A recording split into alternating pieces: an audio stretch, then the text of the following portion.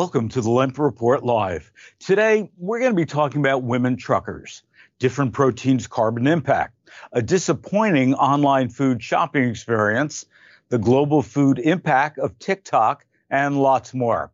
First, a shout out to Target for being named the Supermarket News Retailer of the Year. Congrats. Thursdays at 10 a.m. Pacific, 1 p.m. Eastern, we bring you our unique insights on grocery retail, sustainability, e-com, new product reviews, and consumer trends. We also want to know what's on your mind, so please add your comments right in the chat box, and we will share your comments during the program. Sally, what do we have on our radar today? Well, today, Phil, I want to talk about an interesting online grocer called Thrive Market, which is a store I've been interested in for a very long time because they claim that they prioritize ethical and sustainable sourcing. Yep. They are completely against GMOs. They are a zero waste company, and they are carbon neutral, which they are also moving towards, I believe, in 2025, they want to be carbon negative. So they've got some great things going for them. They also represent over 90 lifestyles, like diets and causes that you could represent. So I love that. But I have a little bit of feedback for them. Okay. So yesterday I went on because I was all ready to sign up. And so I got online and I went through all the steps, which involve, your email and then choosing the filters you like the causes that are important to you, the things about your diet that are important to you. I went through all of those steps. And then finally it came down to membership, which the membership you can do a $60 annual payment, or you can do $9.95 a month if you want. Not too bad. However, when I got down to that part, it wanted me to pay for a subscription before I could actually shop and look at the products, look at what they cost. I wanted to see if it actually was worth it to me, if they had the products that I really want. So my suggestion is maybe let me fill up my cart and see what it looks like, see if I'm saving money, see if I'm getting the things that I need, and then ask me to subscribe before I check out. Well, I think what you're bringing up is really important, that whole user experience, because I did the same thing. Mm-hmm. And looked at it. They also let me choose before I signed up, like a free gift. A free food item that I could. But to your point, Thrive does not have 40,000 products as a traditional supermarket does. So I wanted to also see what are the products that they're carrying before I signed up. So I think that their user experience, as you're describing, is a bit awkward and a bit backward, because I do want to see what the products are before I sign up. It's not that the $60 a year is important. I just want to not throw away money, and I want to make sure that they can offer me what I want. Agreed. Exactly. So talk to me about truckers. We've talked a lot about trucking. It's estimated that by 2023, 2 years from now, we're going to have a shortage of about 100,000 truckers. We're hearing from supermarkets, from restaurants, from everybody that they can't get merchandise delivered because there's not enough truckers. So what's the update? What's the solution here? Well, problem, and I don't know if you saw this week, but the Chicago public school system now is having an issue because the Cisco Teamsters are on strike. They are not happy with the concessions they had to make during the pandemic, and that has not been resolved for them. So because of the trucking, the shortage, a lot of federal programs and state programs are going after recruiting women truck drivers, which currently, I guess, as of 2019, only represents 6.7% of the truck driving population. So they're going after women. They're also offering husband-wife team contracts. They are offering programs that fund their certification in some states. Some states are offering to pay the tuition, which is around $7,000 to go to driving school. And even in this big billions and billions of dollars infrastructure program that's going through Congress, they are including a study to figure out how they can recruit more women in the trucking industry. The other thing that I find really interesting is that women, this is according to, trying to remember, it's a survey of truck drivers called Women in Trucking. That's the group, that female truck drivers are in aggregate more cautious on the road. They get into fewer accidents, and those accidents that they do get into are less serious. So what's the problem? All the truck drivers should be women. It right? Sounds like that. I read that too, that they could be safer drivers. So why not? So let's move on to TikTok.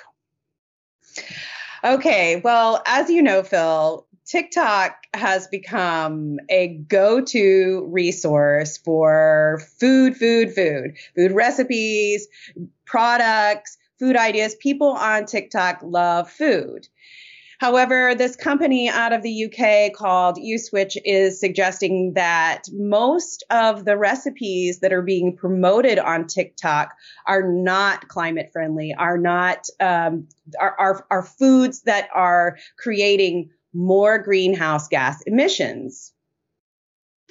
And, the other thing that we talked about, this was a couple weeks ago. We haven't talked about it on the Lemper Report yet, but also because of TikTok, because of taking pictures for Instagram and so on, there's a study report that shows 1 in 3 people admit they've ordered food that they didn't actually eat just so that they could take a picture of it and put it on social media. Talk about waste. Oh, my God. Absolutely amazing. Yes. And at my house, I have kids and I have a son who has participated in some things on TikTok. So we've actually tried out some of these recipes on TikTok and they've all kind of been a disaster. Really? Yeah. Yes. But it's interesting. They went through some of the ones that are actually climate friendly that are on TikTok and some of the ones that are not. And so things that were climate friendly are spicy pickled garlic, corn ribs, acai bowls, and then things that weren't are mozzarella sticks and cheeseburgers. And what else did we see on there? The feta pasta. That was a really big one. We tried that one too. So, I mean, I would say that if you're a food company out there and you're going to put something on TikTok, maybe try promoting something that's more climate friendly. Climate friendly and healthier. Talking about healthier, we talk a lot about food deserts. We've been talking about food deserts for years here on the Lemper Report. There are some new retailers that are popping up that might just well be the solution for food deserts versus just building a 40,000 square foot supermarket. Tell us about that. Yes, I think this is fantastic. There is a movement of entrepreneurs in all these U.S. cities that want to bring healthy corner markets to these areas that they're saying they're up against retail redlining. And so some examples are there's one in Washington, D.C., where they seem to have a lot of issues with food deserts. This one was started by, let me get his name right. This is Mookie's Market that is coming. And this is out of a company called Arcadia that is working to bring these corner stores all in these different wards in DC. They received a $100,000 grant to build this store. And the idea is that they're going to provide healthy, fresh foods. There's another one in Philadelphia that I love. Arnett Woodall started one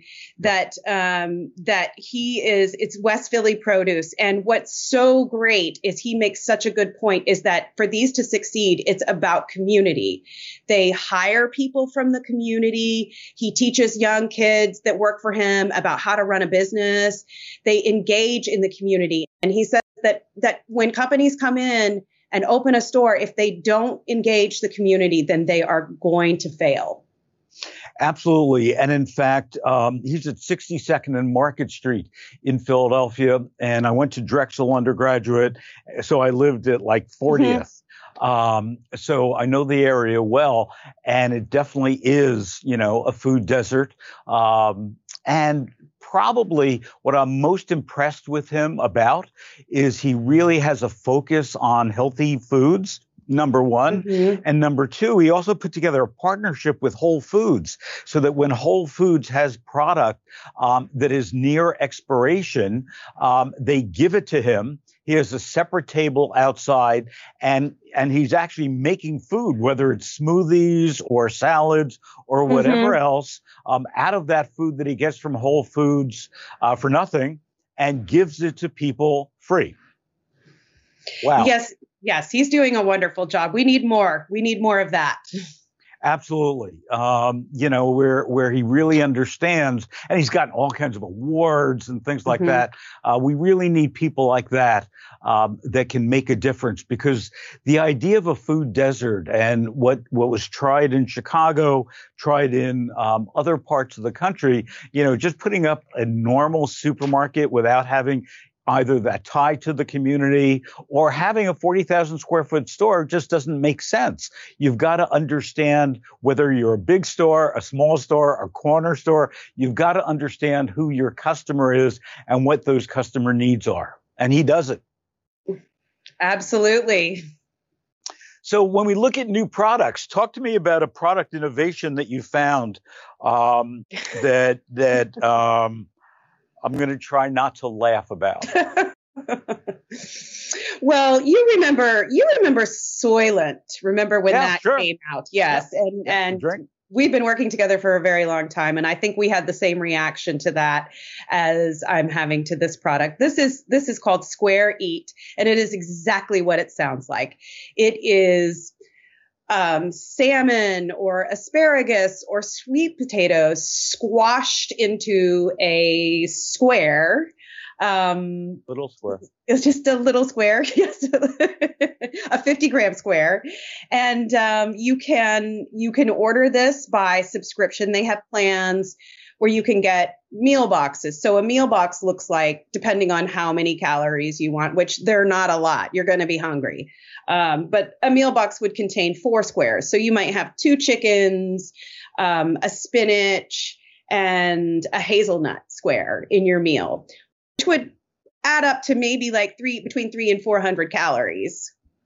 But here's my problem. This, first of all, look at it. It looks horrible, number one. Number two, it takes all the enjoyment out of food. I mean, what we forget, whether you want to eat healthy or indulgent, the whole process of a meal, of the attractiveness of what the food looks like is where it's at. I mean, this just doesn't do it for me. I haven't tasted it. Might taste great. Might be very nutritious, but you can get me to eat that. I agree. And I think that, yes, I mean, it's great that it's all natural ingredients. It's something that is probably good for people that are, need convenience. It's good for minimal waste. But I also don't know that it promotes a healthy relationship with food. No, not even close. Well, Sally, thanks so much for those topics for today. And now we're going to talk about the carbon footprint of the foods that we eat and how it matters for our future.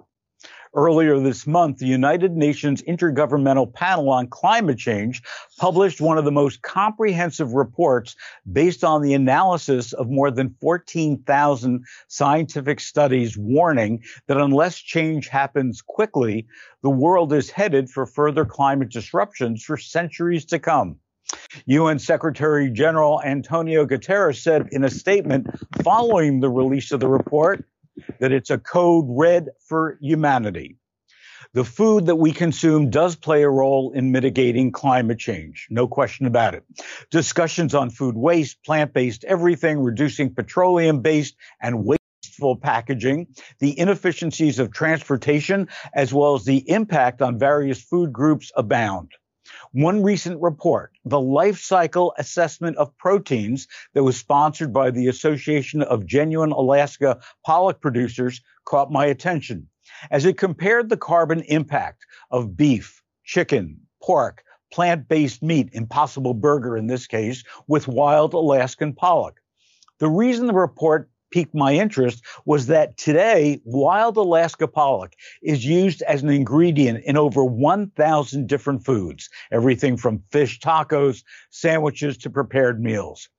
Dr. Craig Morris is the CEO for GAP and led the Carbon Impact Project partnership that analyzed, get this, over 3 years, millions of lines of data, a huge undertaking as Alaska is the largest wild-caught fishery in the world for human food. The data included every aspect of the supply chain, from flying fishing boat crews back and forth from Alaska to what the crews ate, to the transportation, including diesel and refrigerant usage, to, in his words, being able to say with confidence what we inherently knew to be true, that we had a very climate-friendly protein. Now, here's the carbon impact comparisons. Wild Alaskan pollock, 3.77 kilograms. Chicken, 12.5. Pork, 19.65. The plant-based Impossible Burger, 20.83. Beef, 115.75 kilograms. Now, the findings are based on the CO2 equivalent per kilogram of protein as of July 14th, 2021. It's time that we realize the correlation between those foods that are good for our bodies and good for the planet. And when you do, there's little doubt that seafood, and it appears that those fish from Alaska top the list to accomplish both. For more information, just log on to supermarketguru.com. Suzanne Wasson is the president crop protection business platform for Corteva AgriScience. And I asked her on the latest episode of Farm Food Facts about how the wildfires, hurricanes, and climate change in general is changing agriculture. And frankly, if we have enough time left to develop new technologies to save our planet's farms and ranches. Here's what she had to say. So you mentioned 10 to 12 years for development. I'm going to ask you a tough question. Okay. Do we have 10 to 12 years to wait as we look at all the things that are going on globally as it relates to climate change, fires, droughts? I mean, all this. Do we have 10 to 12 years?